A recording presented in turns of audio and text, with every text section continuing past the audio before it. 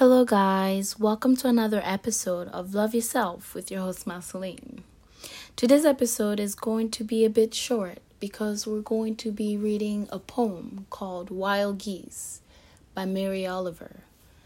Now, as we're coming close to an end here, I think this poem is a good poem to relate to in terms of connecting with society and having to constantly be part of something and not also being able to sometimes connect with society. So in multiple ways, this poem, anyone could relate to this poem. It's a wonderful poem and it's a beautiful poem. So I'm going to stop talking about how amazing this poem is and start reading it.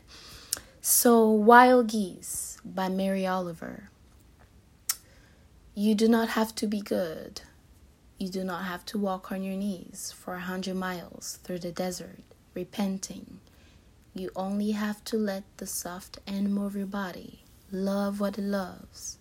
Tell me about despair, yours, and I will tell you mine. Meanwhile, the world goes on.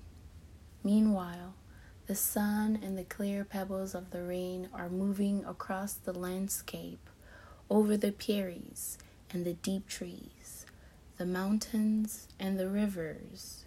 Meanwhile, the wild geese, high in the clean blue air, are heading home again.